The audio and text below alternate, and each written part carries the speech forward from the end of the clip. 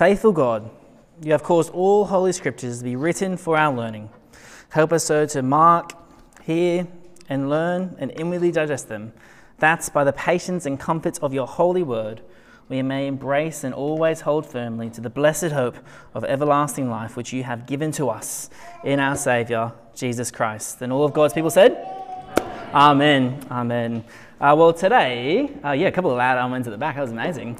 Today, we come to our last instalment from the book of Ephesians, which we've been slowly walking through as Dave's been away in other areas of the world, whether it be in Egypt or Rwanda or Dubai. I've been preaching through Ephesians, which is a New Testament letter written by the Apostle Paul to the church in Ephesus. And at the end of any good series, perhaps a series that you've seen on TV, what happens in the last episode? There's always a recap, a brief recap of what we've seen so far, last time in the book of Ephesians. Well, as a brief recap goes, in chapters 1 to 3, we read all of what God has done for us as he graciously includes the church, both Jews and Gentile believers, in his plan to unite all things in Christ Jesus at the end of time.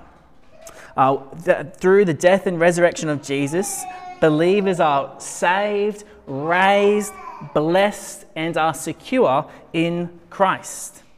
And then in chapters 4 to 6, there's a turning point. Because of all that what God has done for believers, he then urges them to live in a manner worthy of the gospel. They have received the gift of salvation that he spelt out in chapter 2, and he urges them to live rightly in response to that salvation. Paul goes from what God has done to what believers in Christ Jesus must do in response. And he spells out concrete implications and instructions in the world and in everyday life. He gives instructions to believers at work. He gives instructions to believers in marriage, in family, and in the world generally. And last week we paused to think about how God's word is both truth and good for mankind. Now, as we go about living these good instructions, living as people who follow Jesus, living as people who have given their life to following the Lord, serving on his mission, there's a spoiler alert. You perhaps might be out of step with wider society. You perhaps might face struggles. This life may be a struggle. The Apostle Paul makes this clear, for he himself was in chains, in prison, when writing this letter. So in Ephesians chapter 6, verses 10 to 20, which Megan read out earlier, Paul concludes his exhortations, his instructions for all Christians. And in many ways, this section of the Bible is a reminder for us that amongst the struggle, in the midst of the pain, in the midst of the struggle, Christians are to stand firm, are to rely on God. And Paul places this reminder in the context of a battle. We heard it read. A battle not against flesh and blood, but against the spiritual forces of evil in the heavenly places. Isn't that thought somewhat overwhelming? There's a battle against spiritual forces of evil in the heavenly places. We are up against spiritual forces. It's quite overwhelming. John Stott, a brilliant Bible teacher, one of the most influential Anglican ministers, who is now with the Lord, he helpfully reminds us that this section of Ephesians must be read in light of the whole letter, of everything that Paul has been talking about, to live out the gospel. It's not an appendix for those with a special interest in demons and spiritual warfare.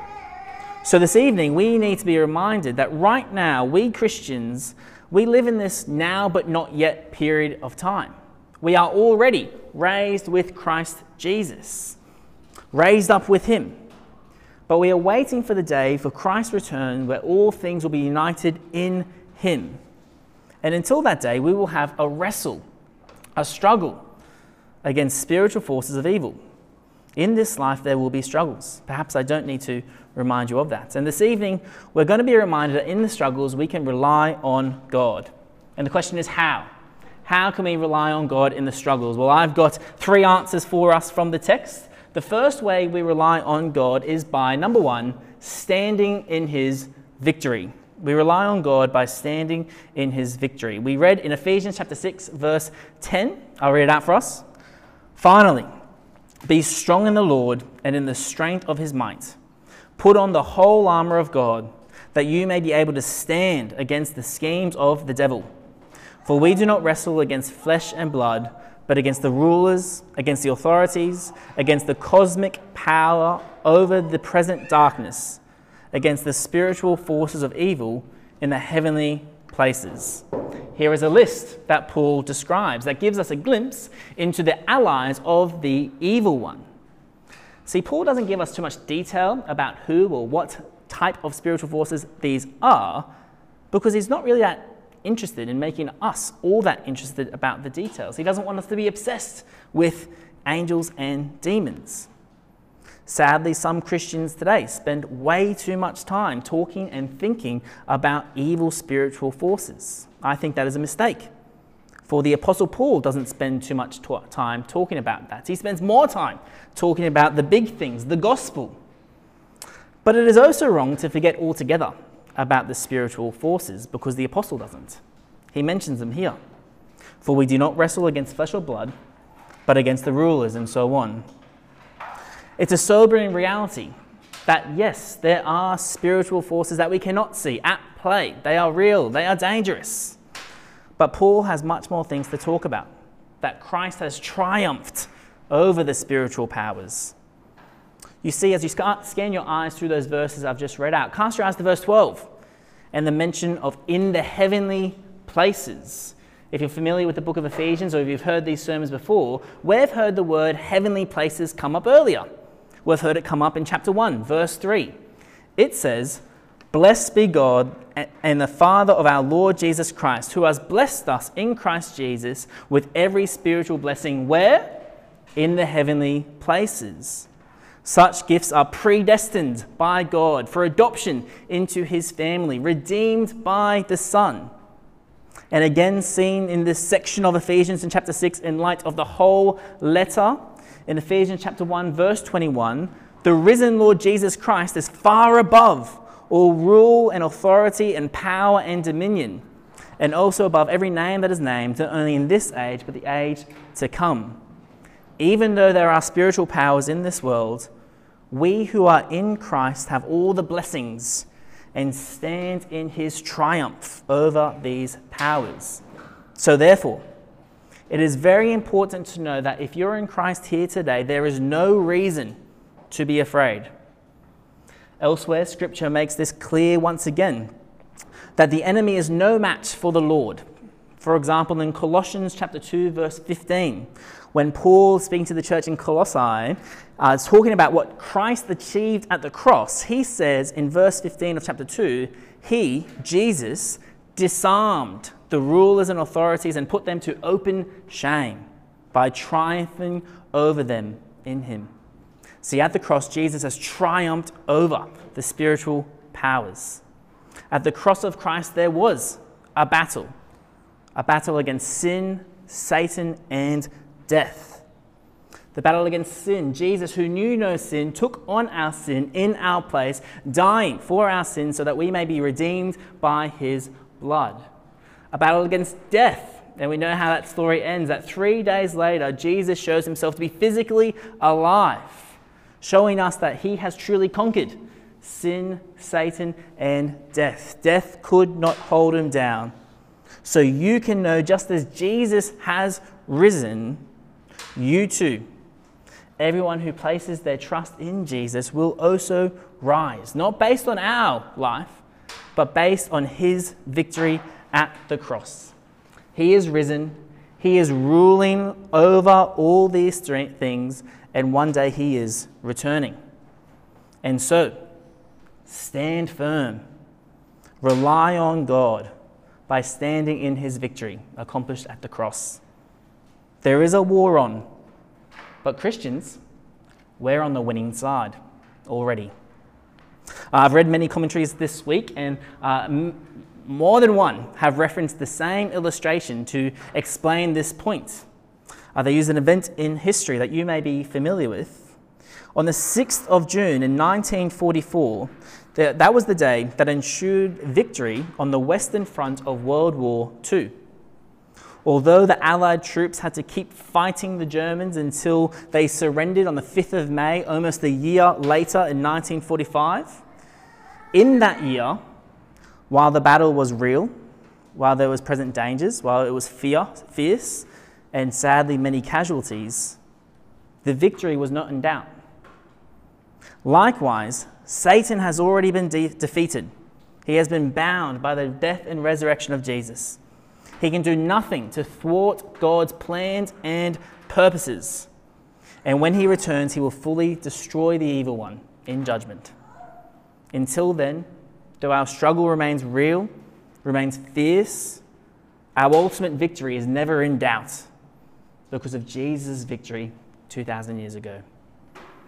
This should give us gospel confidence. And if you've been here previously, something that we've been talking about as a church, about who we are, we would like to be known as gospel people.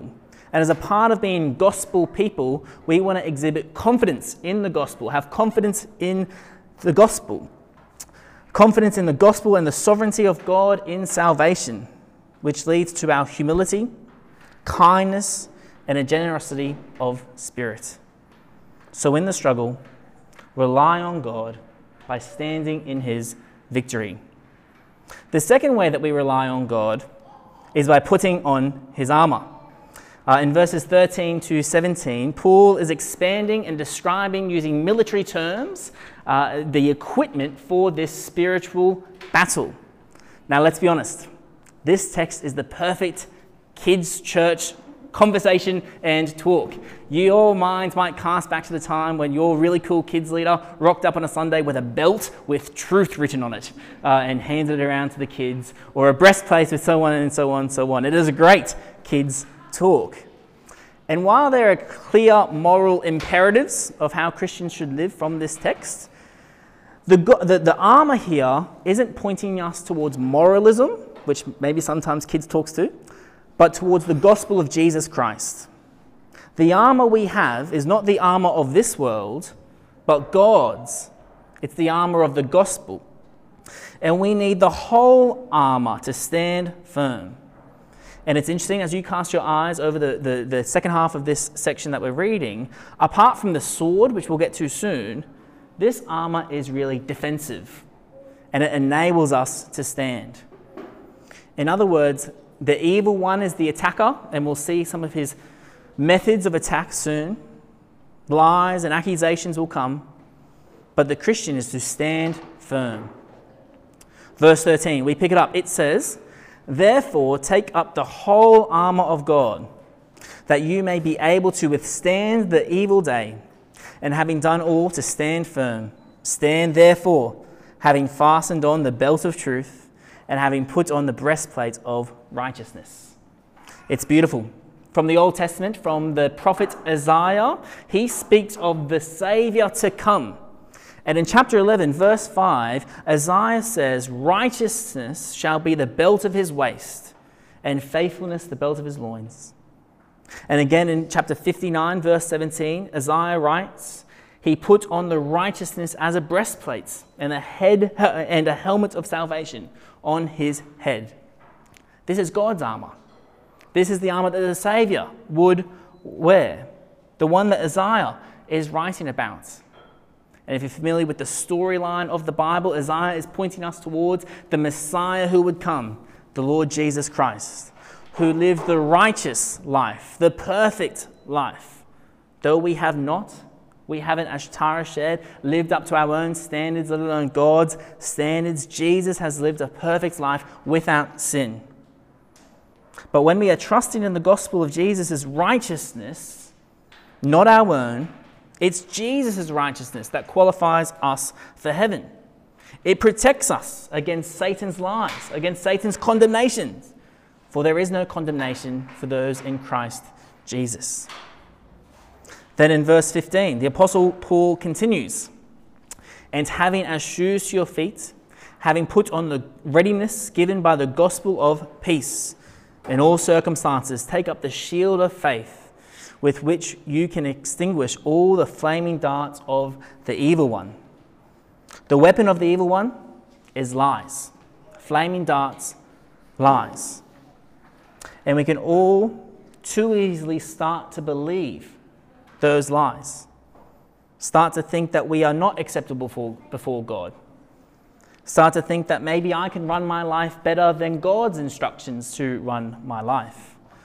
Starting to think, perhaps I prefer darkness over light. Lies to make the lure of sin to rebel against God all the more luring. Lionel Windsor, a lecturer at Moore Theological College, where Dave studied, I commend to you all his Ephesians podcast. He goes through much slower than we have. There's 70 episodes on the book of Ephesians. I can't recommend it highly enough. But he says, these flaming darts are the lies that work against the truth of the gospel, the temptations to do wrong instead of living rightly in line with the gospel, and the temptations to give up and feel that knowing and following Jesus isn't worth it. Sometimes we want to give up, don't we? It's not easy to keep going, and it's a struggle, but it's worth it. Perhaps that's you here today, listening to the lies of the evil one. Hear these words, it is worth it. In the struggle, we are to keep reminding ourselves of gospel truth. Look no further than the book of Ephesians. I'll list out some gospel truths from the book of Ephesians. In chapter 1, verse 3, you are blessed in Christ Jesus with every spiritual blessing. Verse 4, because of Christ, we are holy and blameless before God. That we, in chapter 1, verse 5, have been adopted into God's family. That we are redeemed by his blood, forgiven of our trespasses, according to the riches of God's grace. That in Christ we have obtained an inheritance, a hope in Christ. And in chapter 1, verse 13, it says that we are sealed. God will not forsake us. We are sealed with the Holy Spirit. Ephesians chapter 2, another gospel truth to go to, that although we have sinned against God in thought, word, and deed, although we were dead in our sins, deserving God's punishment, he has made us alive in Christ. By grace, you have been saved.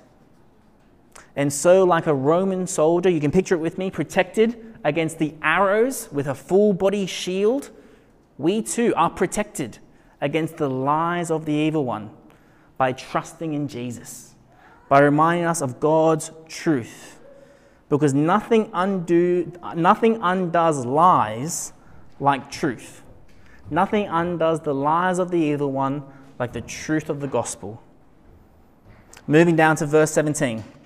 And take the helmet of salvation and the sword of the Spirit, which is the word of God.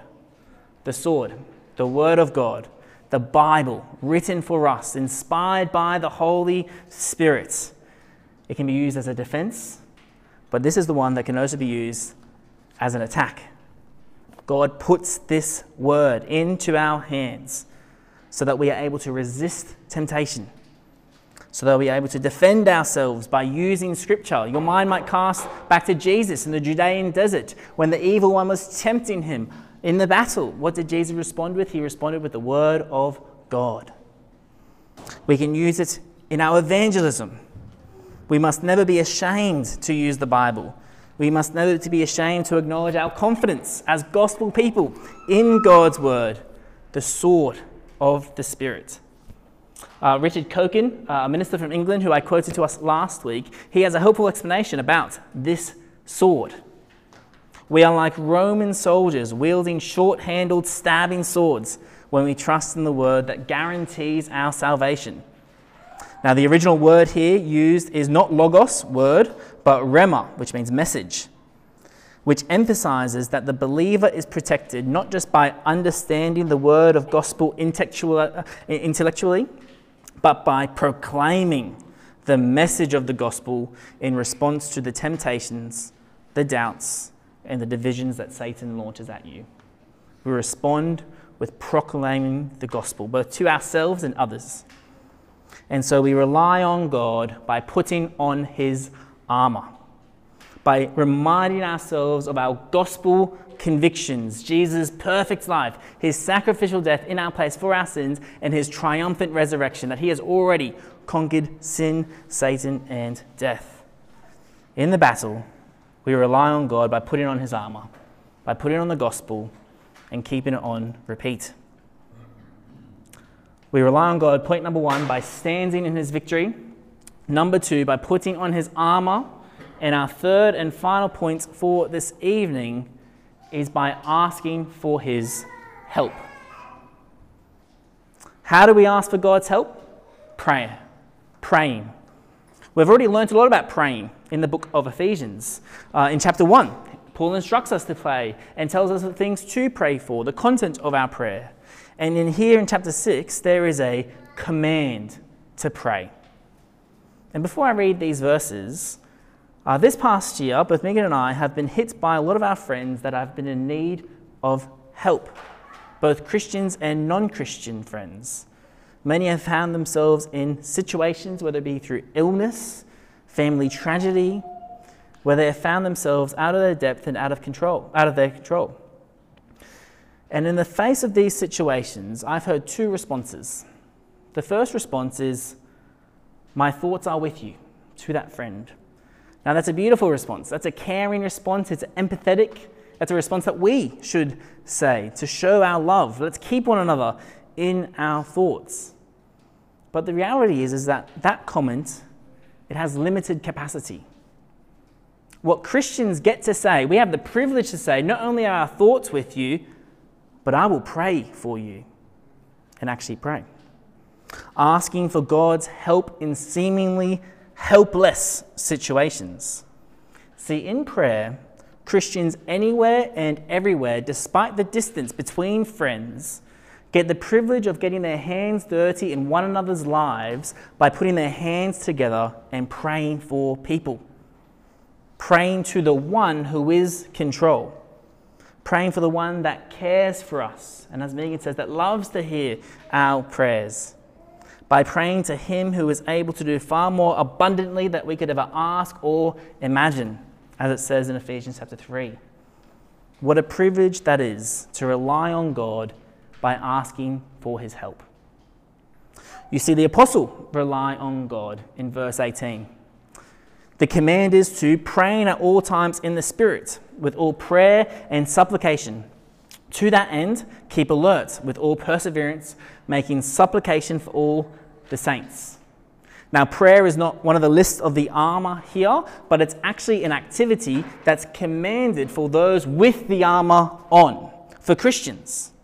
And we have already seen that in chapter 1, all Christians, as they've heard the word of truth, the gospel of their salvation, have received the Holy Spirit. We are sealed by it. And perhaps the words praying at all times in the Spirit has confused some people as some type of special form of prayer. But this is actually the extraordinary, ordinary prayer that we can all pray. You see, in Ephesians chapter 2, verse 18, it says, "For through him we have both access in one Spirit to the Father. For it is the Spirit of God that gives us access to the Father to pray." Not all humans get this privilege.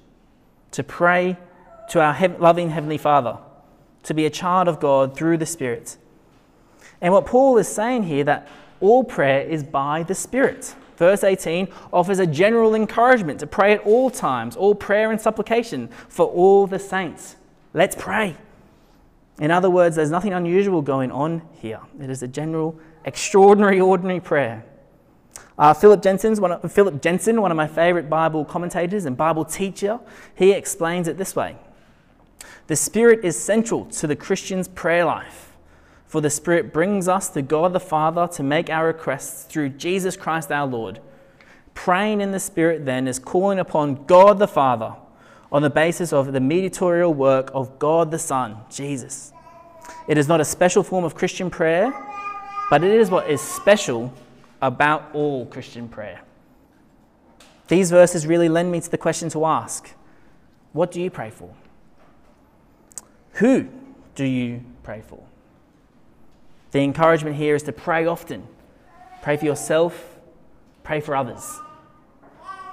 I remember being lectured by Philip's brother, Peter Jensen, one of the founders of GAFCON, the Global Anglican Movement, of which Megan prayed for earlier, which this church actually belongs to.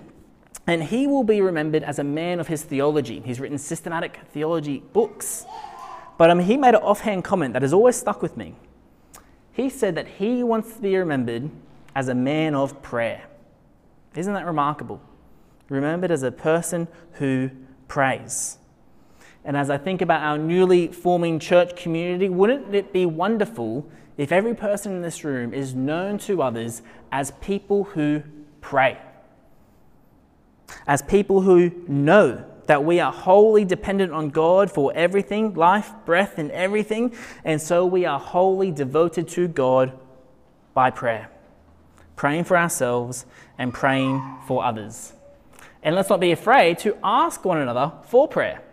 The Apostle Paul does. Verse 19.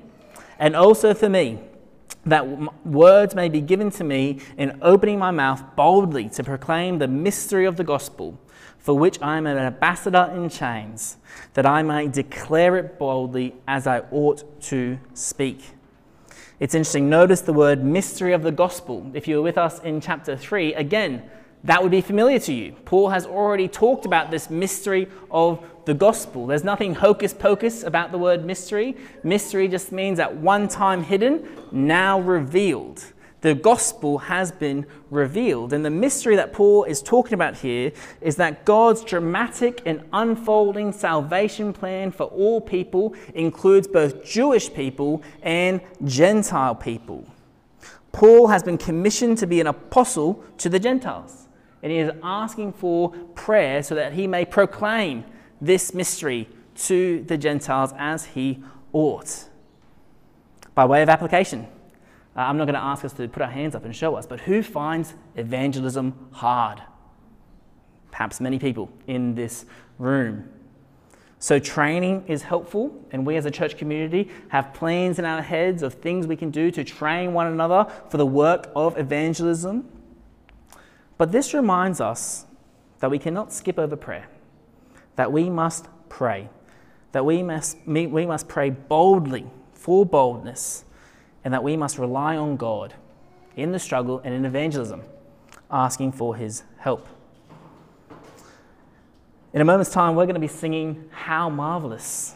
And I think when we think about evangelism, we need to be reminded of just how marvelous salvation is. We need to be reminded that the gospel is truth and good for mankind.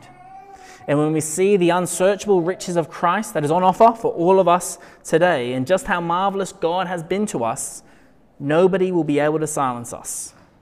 And like Paul, when we think about the content of our prayers, let's keep God's purposes at the center. Pray for all the saints. And what are the saints' roles? They are to build the church. Let's pray that the gospel will go out to the world through us and through others. To conclude, the book of Ephesians reminds us that God's got this. That's my summary. God's got this. He is moving all things to be united in Christ. We, you, I have been included in God's plans. We have been raised with Christ, loved immeasurably more than we could ever know and understand in the gospel. And we are waiting for his return, the Lord Jesus' return. And until then, there is a battle that we face. But let us not forget that we are on the winning side. So while it may remain fierce, we rely on God by standing in his victory, by putting on his armor, and by asking for his help. I'll invite Lizzie, Will, and Matt up now to prepare to lead us in song. But let's pray together one more time. Oh, and Billy. Let's pray. Merciful God, you know that we live in the midst of many dangers and temptations, and that because we are weak and frail, we cannot always stand firm. Grant us strength and protection to support us in all dangers and carry us through all temptations. Help us to rely on you, standing in your victory, putting on your armor, and asking for your help in all things. We praise you for the gifts of the Christ our ascended King, for the apostles, the prophets, the evangelists, pastors, and teachers. Hear our prayer for all who do not yet know you and your love. For those who have not yet heard the gospel of our Saviour Jesus Christ, we ask that you may send out your light and truth through messengers of your word and bring many to a saving Christ. Help us to support them in our prayers and our offerings, and commend the gospel to ourselves by what we say and what we do. And we ask, Lord, that you hasten the coming of your kingdom, where all things will be united in Christ. Through him who lives and reigns with you in the Holy Spirit, one God, now and forever. Amen.